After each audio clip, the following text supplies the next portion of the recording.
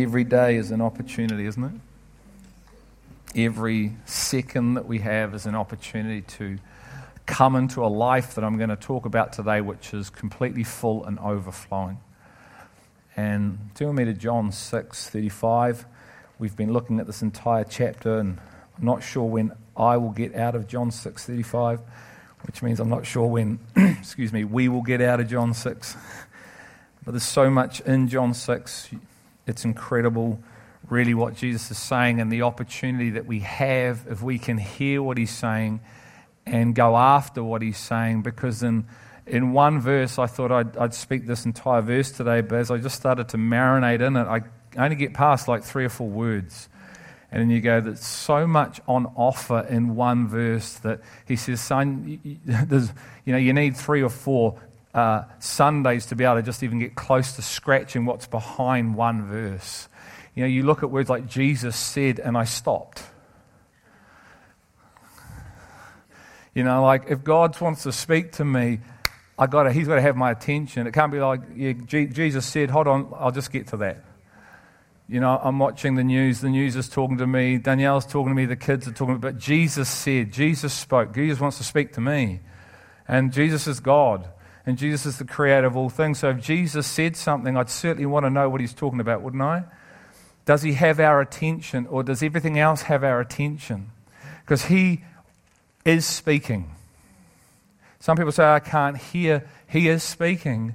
So we might have to look at our frequency and our dial to be able to hear him, because he's speaking all the time. Even if you just take this, he's speaking.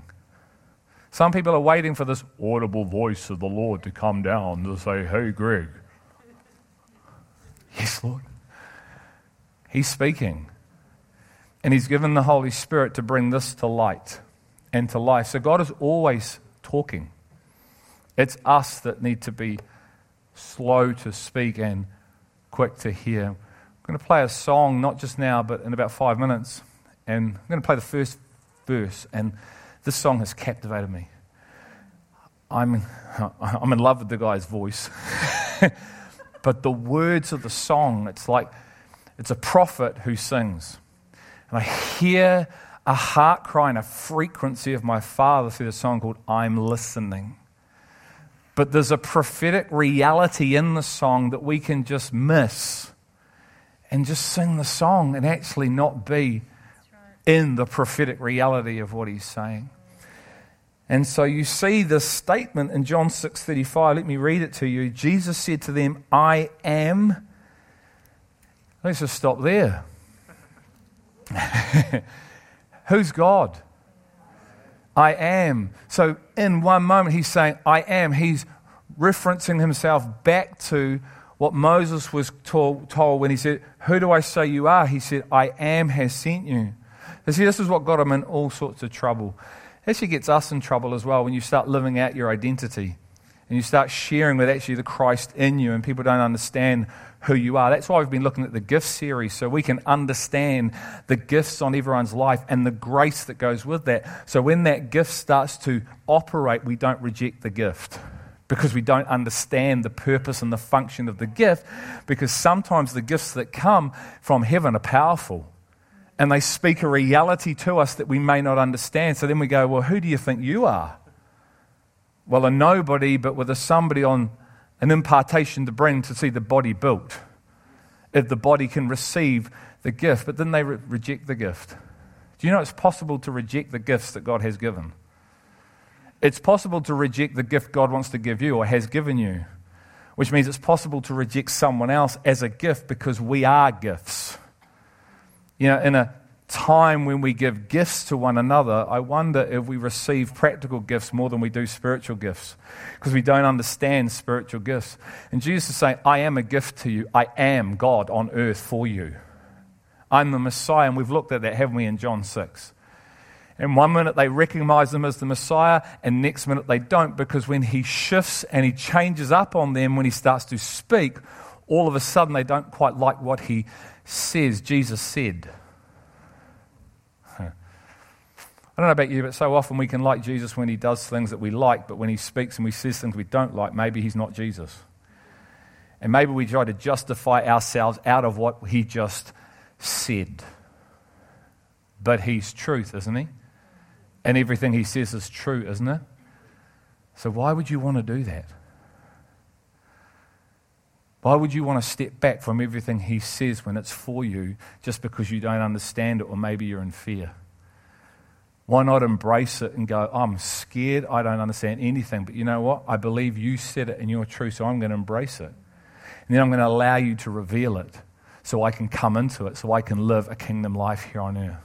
Because you're going to hear about an eternal life today, which is the promise for us, not a temporal life, not a better life, an eternal life. So he says this, Jesus said to them, I am the bread of life. He who comes to me will not hunger, and he who believes in me will never thirst.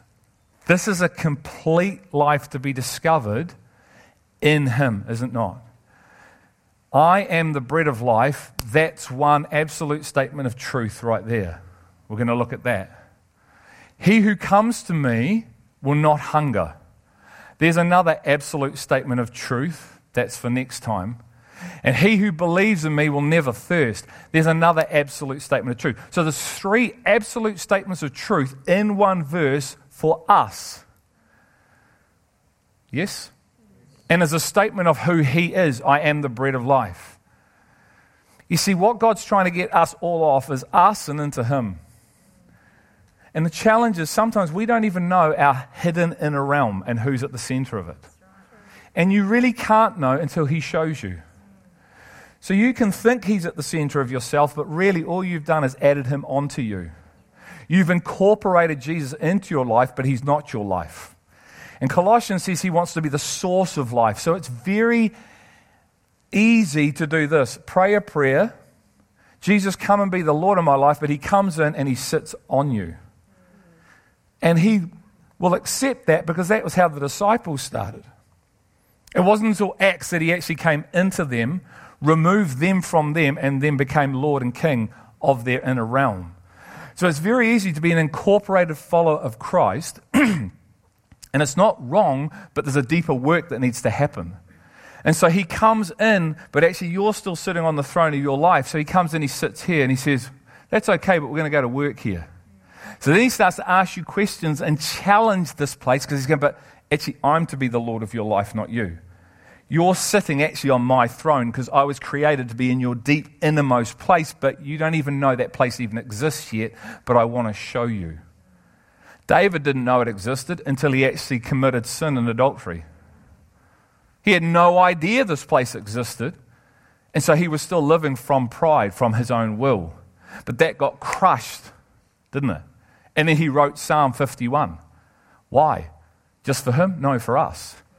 That God would say there's a deep hidden inner realm that you may or may not yet know about that I need to be actually have my presence in. My indwelling presence has to come and sit in your hidden place. And then this life starts to flow from the innermost being. And that was the opportunity the woman at the well was about to have, and the rich young ruler. He was offering them the same thing, and he was challenging what was in them. That's another message for another time. But here's the thing. This life that I'm talking about and have been declaring forever is concealed in Christ. What does that mean? You can't find it without Christ. So everything you're hearing coming out of my mouth is concealed for you, but it's concealed. Which means you and your ability can't get into it without the Spirit of God. That's how God has set it up, because you need and I need him. Otherwise, we don't need God, do we? So listen to the scripture in 2 Corinthians 1:20. For as many as are the promises of God, in him they are yes. Where are they? They're in Christ. So every promise that we go and believe and say yes for, so that is a promise I just read out, is it not? It's a promise. I am the bread of life. If you come to me, you will never hunger, you will never thirst, if you believe in me. That's a promise. It's an absolute statement, and Jesus doesn't lie. Okay? So for as many as are promises, so that's just one that I read out, one promise of God that's come from God, yes, it's a promise from above. They are in Christ. Do you now see why our purpose is to know Him? Because everything is contained in those two words. On the revelation of the Messiah, I build my church. On the revelation of myself, I release all the promises. The promises are all contained in one vessel called Jesus Christ. If I don't know Jesus Christ, I don't know the promises. I can know them mentally and I can quote them from the book, but I don't know them in a way that changes me because they are in Christ. And where is Christ to be? At the centerpiece of my life. So as revelation upon revelation upon revelation through the power of the Holy Spirit, through the word that's spoken, guess what I come into? Every promise that is yes and amen. In Him they are yes. Therefore also through Him is our amen to the glory of God through us. Can you hear the oneness of the connection? When the promise comes in you through revelation, because the Christ is revealing the promise, you come out with a yes and an amen through Him because He's just done a work in you and through you. I love that song that we sing about the Redeemer, that the one that shouts the loudest is the one that's been saved. I was just trying to think the words. I can't get the words, but it says, there's nothing like a sinner who makes a sound. How loud is your sound? Well, I tell you, it'll be determined by how well you know how much you've been saved from. See, if I don't know how much I'm forgiven, how can I love? Luke 7:47. This woman knows how much she's been forgiven. This is why she loves much. Little understanding of forgiveness, little love. They are all connected. It's like the promises. They are in Christ. So every promise that is contained in the Christ, and these are the words of the Christ, are concealed. And there's an incredible promise in one verse of never going hungry and never going thirsty. Where are we at with that? He said, so it must be a reality for you and I. But there is an action that's required of that from us, which is what? Firstly, to believe. Because He said the first work of God is to believe. Not mentally agree and everyone go, yep, and then not live that out. Because the belief of that creates the ability to live that out. You come into the reality of the promise, so the promise is no longer prophetic, it's your reality. And then there's more. See how real this is? And this is why they got very upset. They're happy for Him to do miracles. They're happy for Him to fill their tummies with natural food. But they're not so happy when He starts to declare a reality into the earth of His Father's truth, because He was not educated under man. He was educated under His Father, and it was His Father's teachings that He actually spoke. That's why it just said there, it's all from God. The promises are of God. But it's an eternal life, it's not a temporal life. It's from another food source, and it's another work that's required to produce the food. That's what we looked at last week. But I am the recipient of this food and this work. So in me, never hunger, never thirst. Wow. Does that excite us? Does it scare us? Does it put us to sleep? Does it make you think, my goodness, what am I doing with my Christian walk? Am I actually in Christ? Am I playing church? Am I a consumer? Where do we go? Because this is to apprehend us. This is a one promise for you and I. How many are there in here? Anyone want to count? Let's go to Colossians for a minute. Just want to prove a point, if I haven't proved it. Colossians 2, 1-8. I'm going to read this reasonably fast. You are built up in Christ. For I want you to know how great a struggle I have on your behalf. There's three people he's about to speak of. This is Paul. And for those who are at Laodicea, and for all those who have not personally seen my face, that their hearts may be encouraged, having been knit together in love, and attaining to all the wealth that comes from the full assurance of understanding, resulting in a true knowledge of God's mystery, that is Christ himself. So he's praying for a true knowledge. You see, there's knowledge and knowledge. There's a knowledge, there's informational. Once again, it's not wrong, but it's not life. It's from the tree of the knowledge of good and evil. It's good, but its root system is dead. So it doesn't produce life in you. It creates a false life, thinking you're in something that you can't live out. That's the deception. So you think because you know it here, I must be in it, but then you go to live it and you can't. That's the deception. You're not in anything you can't live. Wisdom is vindicated by her children. Who is wisdom? Jesus Christ. So if you're a child of Jesus Christ, you live out wisdom. Wisdom is a demonstration of being in Christ. It's not a thought concept I can tell you. It's easy to teach. It's not so easy to live. Okay? So what he's saying is there's a knowledge and a knowledge, and he's praying that we would know the knowledge of Jesus Christ, which is, he's a mystery. It's concealed in the mystery. Who's the mystery? Jesus Christ. Jesus Christ wants to reveal himself to mankind, does he not? He came to earth, but his own people didn't recognize him. True? What about the Gentiles? What about you and I?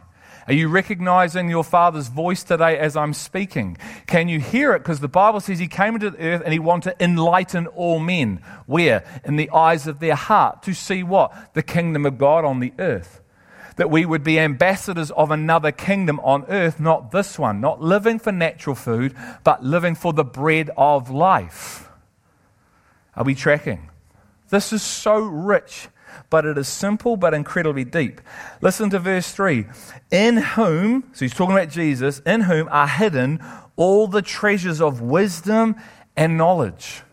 So within the Christ are hidden all the treasures of wisdom and knowledge. Every promise is in the Messiah, and it's concealed for us. But only the Holy Spirit can reveal it in us and to us. John 14 and 16, he has been given the role to lead us to bring to light everything that's in the Christ that has already been declared through the written and the spoken word. Tracking? Cool. Now listen to this. I say this so no one will delude you with persuasive argument. This is really good. See, when you know you're in true knowledge, the simplicity of the knowledge, no fancy preacher can come along and start trying to convince you with persuasive words that sound like God but aren't. Because they're preaching from their head, not the Spirit. Anyone can do that. Anyone can get up here and speak from their head and quote you words. Not everyone can preach from the Word of God, because the Word of God is Spirit. And one has to be in the Spirit, with the Spirit, getting the Word from the Spirit, living then in that person, and they declare it out. It's not natural, it's Spirit. But we've been given the Spirit to understand the word of the Spirit. But if you try and interpret the word of the Spirit through the natural, you'll be very confused. And it doesn't produce what this says it produces. So he says, I'm the bread of life. What are you eating? Are you eating your version of me? Are you not even eating that? Are you being consumed with natural food? Bread is a food source, correct? So is Jesus. Why do you work for food which perishes? Why is your whole life spent working for something that never produces life? Ladies, why are you looking for the living among the dead? When I told you he wouldn't be here. Because someone couldn't hear what he said when he said it. Why? Because we're so consumed with our preparations of preparing something for him he didn't need. See, it's not in even living for you and trying to build your own empire. It's in living for Jesus. You see, they're preparing spices for Jesus' burial. But they missed the fact that this other woman had beat them to it and poured all the nard all over him. And he said, this is being my burial. Thank you. right now. And so they turn up after all this work and energy the night before, and he's not there because it wasn't needed. So how much time, energy, resource was spent on something Jesus never asked for because you couldn't hear what he said when he said it. Yeah. Now his love is covering it all, but can you hear the waste? And if they'd heard it, they wouldn't have spent all that time on something he wasn't asking, like Martha and Mary. And we can be exactly the same if we can't hear what he's saying when he says it. And that is the pattern of the scriptures, isn't it? Man, he said, I'm going to die, rise again. And when it happened, they're all crying. Why? Because they didn't hear it when he said it. And it's only when he comes back and says, guys, and they go, oh, light bulb moment. Now, it's cool, and he loves them, but can you hear the intensity of that? You're supposed to hear it when I say it. Why? So you're getting ready. I just wonder how much of our lives would be different if we actually heard the word and actually came into the word. I wonder how much wasted time, energy, emotion we build up because we can't hear something. And yet here's this promise that if I said, I am the bread of life, he who comes to me will never hunger, and he who believes in me will never thirst. I think we have to ask ourselves, what does it really mean to come to Christ? Because I think we've taken this massive thing and limited it down to like a crumb. It's like this, come down here, pray a prayer, go again, you're all good, Jack. You came to Christ. No, it's come, stay, allow me to make my home in you. No vacancy at the inn, the house, the temple, only the overflowing presence of Jesus Christ. Because I come, stay, unyoke myself from the world, yoke myself to the Christ, and learn from God. Matthew 11:28. And this is what I wrestle with all the time for me and you. To bring to you the word of the Lord, not something that might tickle your ears, but something that will actually enlighten your spirit. Might scare your flesh to death. I don't know. But I love you. So look, he says this, so that no one will delude you. Just come down to verse 6 in Colossians. Therefore, as you have received Christ Jesus the Lord, so walk in him, having been firmly rooted and now being built up in him and established in your faith, just as you were instructed. So you're established in accordance to the instruction, not your own way, to the instruction of heaven, and overflowing with gratitude. So the outcome of being built by Christ is overflowing gratitude. We should be the people that are the most thankful people on the planet, not the grumbling ones. Grumbling is a sign of a lack of building, because you're not getting what you perceive you want, which is a consumeristic heart. Consumers are always wanting, never satisfied with what they have, and always trying to add to their lives. And man, they get very upset if the people serving them don't serve them the way they think they should be served.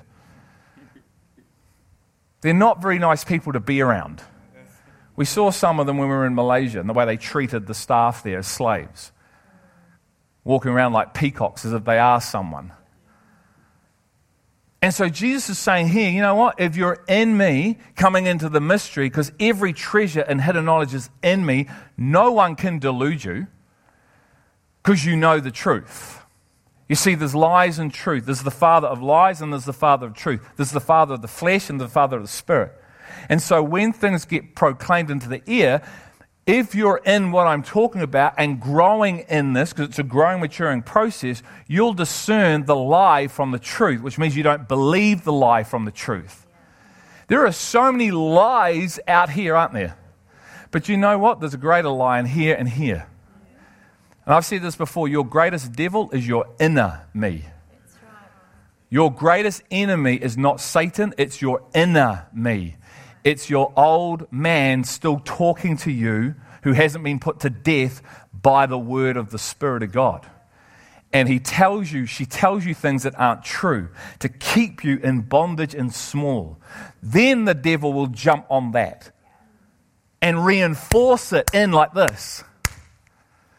But we actually lie to ourselves.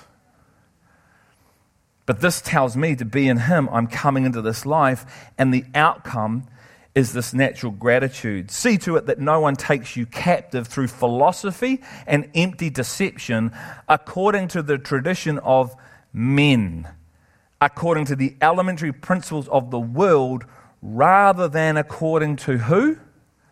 Christ. And this can happen every Sunday from a pulpit, in discipleship groups, in one-on-one. This is in here and wherever you go. To be taken aback, what do we call it? By empty philosophy, deception, according to the traditions of men, the elementary principles of the world. Jesus was confronted to this when he turned up. They'd created this thing called the Talmud, which was their version of the law, and they believed that as well as the law, and that's why there was all this mixed confusion, and he had to come and straighten it out. So it's the same today. Because without revelation, you create your own gospel. That's why you get all these different versions of it. But he said it's one, and I'm one, and one truth, and the truth will make you free. So this is how you know you're in the truth that makes you free, is you're free. It ain't rocket science, it's simple. We're looking for something that's way more complicated than what it is. But because we can't enter it because it's concealed without him, then we go on a journey to try and enter into it without him, and that's why we get confused. So we start looking for all this truth in life and something you're never going to find it, and he's going, oh, well, I guess I've got to be patient again. He is so good, isn't he? So just come with me to John 12. Jesus said, and then I'm going to read this, and I'm going to play you this song. It was a long 10 minutes, wasn't it? Who'd forgot that I said I was going to play that song, eh? John 12. John 12:44. And Jesus cried out and said, He who believes in me does not believe in me, but in him who sent me. Hear the oneness? He who sees me sees the one who sent me. Massive, absolute statements. You've seen me, you've seen my Father. You've seen the Father, you've seen me.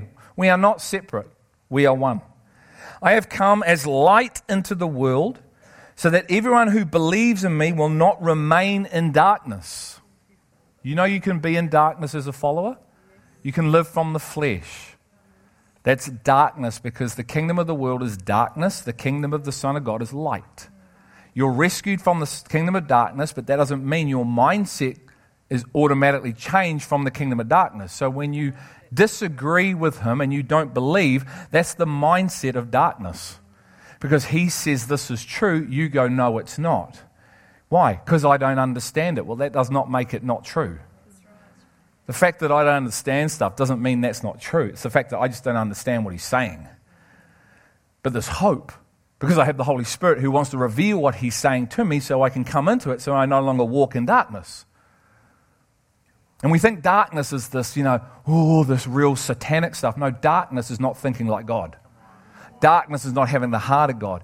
Darkness is actually living from the flesh, which we all can do because we're made up of spirit and flesh. But the flesh profits you nothing, Jesus said. He said, my words are spirit and life. He said, what I have said to you in John 6 is spirit and life. So why do you grumble and say to me, who can hear this? This is very hard. And why do you get aggressive and anti me?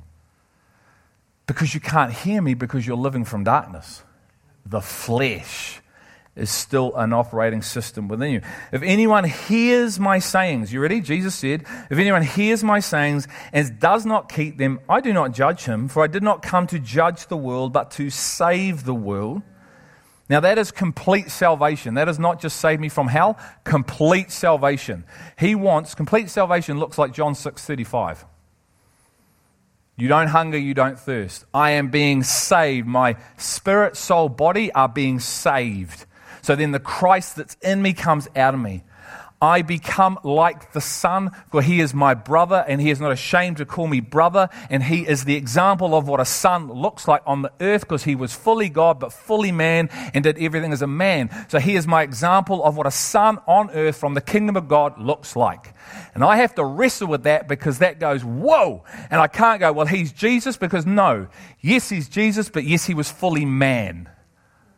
Which means everything is possible for me when I'm submitted under the Father like he was, full of the fire of the Father and the power, and hear his voice and do what he says.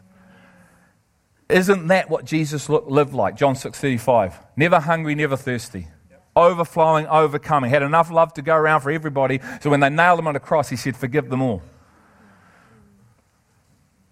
That's the pattern of life in God, which is an eternal life. He who rejects me does not receive my sayings, and he has one who judges him. The word I spoke is what will judge him at the last day. For I did not speak on my own initiative, but the Father himself who sent me has given me a commandment as to what to say and what to speak. I know that his commandment is eternal life. Therefore the things I speak just as the Father has told me. Mark, can you just play us that song? This song is called I'm Listening, and I'm just going to play the first verse. Listen to the words of each line.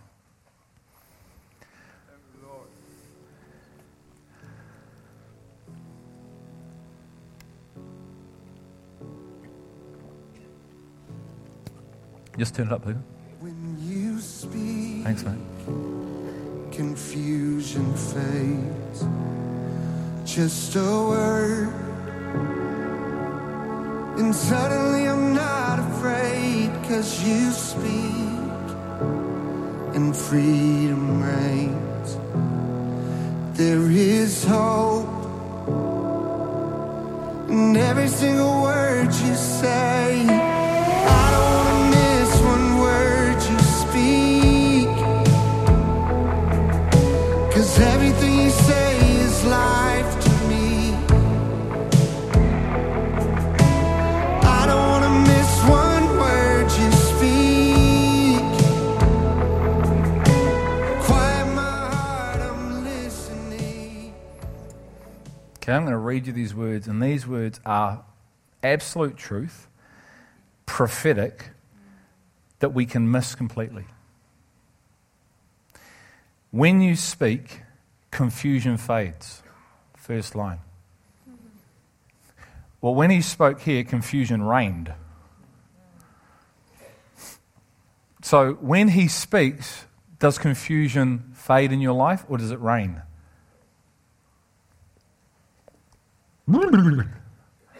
Which one? Because when he speaks, he's speaking from heaven, which means confusion. God is not the God of confusion, he's the God of clarity. You know why confusion reigns? It's because you're trying to understand him through your carnal mind. And so that is not fading. It's like taking off, man. I don't know. What are you talking about? And this is what happened here. When he spoke these words to them in John 6, listen to their response. And there was massive grumbling. So he says this when he says, eat my flesh, drink my blood. This is highly offensive to the Jew. Because under the law, which they actually weren't even keeping, they got highly offended. So then, there they say this, therefore many of his disciples, when they heard this, said, this is a difficult statement, who can listen to it? And all before that, they've been grumbling about what he's saying, that he is the bread of life. So is confusion fading or reigning? You see, when we try to understand through the flesh, man, it just reigns confusion. Because you're trying to put him in a box that's in your head. You're trying to put what you're hearing, filtering it through your understanding to make you feel good, and it don't fit. And if you stay in confusion too long, you just want to give up. And that's where disillusionment is, frustration. You just go, I'm going to quit. None of this makes sense. When he spoke to his disciples, man, there was more confusion than anything else. Who is he? Well, I'm the Messiah, but who is he? I'm the bread of life. No, you're not. Yes, you are. Now you're the prophet. Now you're the carpenter's son. You know, they were flipping their mind, changing their mind, depending on what was happening to them, not in them. And every time their external situation changed, it challenged their inner being. It challenged their true revelation of who he even was. What's the second line? Just a word, and suddenly I'm not afraid. Mate, the guy calmed the waters and they freaked out. He stood in front of them and he said, "Ah!" So there's this word I speak and confusion reigns. Then when I speak, no one's afraid. Why was Adam running away? Hear the difference between the reality of the beautiful song and maybe the way we live. But the way we're to live is to be what the song is declaring. Next line, because you speak and freedom reigns. The freedom is not found outside of Christ. If you want this life that always believes, is never go hungry, it's in the Christ. You can't say I'm free if you're not in the Christ and growing in the Christ, because he is the freedom, the truth. Jesus Christ, not a principle of Jesus Christ. Jesus himself, I am the truth. I make you free through the power of revelation of myself. So we're back to 2 Corinthians now, which says every promise is contained in the Christ. There is hope in every single word you say, only if I hear it and understand it. See, this requires us to learn, doesn't it? Yeah. This isn't just turning up on a Sunday, saying you're part of a family, and not actually receiving what the Father is saying when you turn up. We can go through motions, guys, like we go to work. I don't know if you love your work or hate your work, but you can go through the motions at work, can't you? You can just turn up, do what's just enough to get your pay packet, no more, keep the boss happy, receive your pay, and live your life. All that can be exactly what it's like in a family like this. Week in, week out, hearing this incredible declaration of prophecy and just go, whatever. Because I'm not here for that. I'm here for some other reasons. Do you know the reason why we gather? What's the reason why you gather? No, it's not. The reason why we gather is to get fed.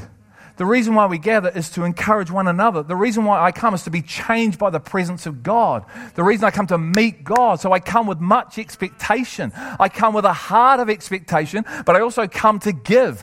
I come to hear and give. I come to share. I come to encourage. I come to pray for. I want to see you and I become the very church that he says I can become. He said, I can never hunger, never thirst, if I believe in the bread, which is him, if I work the works of God, which is not physical, external works first, it's an inner realm of belief in me. If I will get off my throne and allow him onto my throne, then maybe I've got a chance at being the Christian he called me to be. And outside of that, you can forget it. Really, seriously, you can forget it. And this is what he's doing here. Building his house. And his house is strong. His temple is full. But it requires much seeking, much asking, and much letting go of our lives. So we will get what we ultimately want. If you want to live a ho-hum Christian life, it's all good. He loves you. You can. But you will receive the fruit of a ho-hum Christian life. And you have to ask yourself whether you want that. You can ask yourself, no, I don't want that. I want all that he said is on offer. But that requires change. That requires a letting go. It requires all the things we're afraid of, doesn't it? Yeah. But he said one word, and I'm not afraid of what he says. Why? Because I know it's for me. I'm going to finish with this. And this is John 6, 66 to 69. And this is Peter's response. As a result of this, many of his disciples withdrew and were not walking with him anymore. Do you know that means you can be a disciple and not walk with him, but you don't lose your salvation? So you're really living for you as his disciple. You really stop following, or you're trying to form him in your little box of what it means to be a disciple. So you go, I'm happy being his disciple here. He's trying to take you up the mountain spiritually, and you go, no, I just want to sit here at 1,000 feet. He allows it. He will let you. He loves you. It's not based on any of that stuff. But he's going, but I have more. I want to show you what the view's like at 10,000, 20,000, 30,000. I want to give you all. Okay? So these guys have made a decision. They may have come back. We don't know a week later. Who knows? We don't know all things. But in this point in time, they've made an active choice of their will to walk away from him because they didn't like what he said. Okay? That's the context. So Jesus said to the 12 he's walking with, because he didn't walk with crowds, he walked with 12. He said this, you don't want to go away also, do you? Put yourself in this situation. You've just watched 3/4 of this building go that way. They're out of here. Jesus is over here, and he turns to you lot and he says, are you going to follow them? That's a challenge, eh? You're at a point of left or right where the Messiah, the God of the universe, is asking you a question which could determine your future. Now, a yes today, or let's say a no today, might be a yes tomorrow. But here's the thing. Every time we say no, I believe our heart gets hardened to saying yes the next day. And that's what the Israelites were about. Their heart was so hardened, they couldn't even hear the word he spoke. But they received the miracles fine. They were recipients of the miracle and missed the word. I don't want to be like that. So he turns to his 12 and he actually lays this on them. And he asks them this piercing question. Imagine the Messiah looking at you with eyes of love, asking you this question. Not eyes of law, eyes of love. Because he's asking you more than this. Simon Peter answered him, Lord, to whom shall we go? You have words of eternal life. See, the words Jesus speaks is connected to this eternal life. 2 Corinthians 5 talks about eternal life and temporal life. It says we need to see by faith if we want to have eternal life. You see, we don't live by sight, natural sight. That's temporal life. What you're looking at is temporal. So you judge externally as a temporal life. You have to have eyes that see from the heart into the invisible concealed realm and live from that place and get your food source from that. He's going, Jesus, I have no understanding what you're really saying. But I know that your words are eternal life. I don't understand them. And that's obvious throughout the scriptures. When Jesus spoke, he was always arguing with them, wasn't he? But what he is saying, he's saying, I know something. What did Peter know that his disciples didn't yet know? He was the Messiah. That was enough to hold him when he had no understanding what he was saying. Where did he get the revelation that he was the Messiah from? The Father. Which means we have to ask ourselves, where are we getting our revelation of Jesus from? The Father or man? Jesus was taught by his Father. Man turned up and said, how is this man being educated because he didn't go to our school? Where did he get his knowledge from? And they were highly offended when he said, from above. See, when he said from the place he actually went to get his knowledge from, they were highly offended. Why? Because earth is always highly offended with heaven. The spirit, the flesh, is always highly offended with the spirit, but the spirit comes down to the flesh to see the flesh become spirit. And so right here you're seeing Peter go, I've really got no clue what you say, but I've got a revelation that you are the Messiah because the Father gave it to me, and that is enough to hold me right now and to stay with you, while everyone who walks away from you hasn't had that revelation is gone. Wow. And then he would then come into more and more life, wouldn't he? But even Peter needed to go through his own time with God in the temple, where the temple of self had to come down, because Peter at this point was still sitting on his throne. Tracking with me? So God had not yet come in and done a work in Peter and removed Peter from his own lordship place. But he had a revelation that held him without really understanding any of the words Jesus was saying.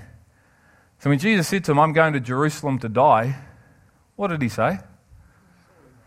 Surely not. And then what did he do, Danny? What did Peter actually do to Jesus? He rebuked him. See what happens when you can't hear what he says? You end up being a stumbling block to Christ. Because the next words he says is, Peter, you are a stumbling block to me. Didn't know I had that much authority. Didn't know I could get in the way.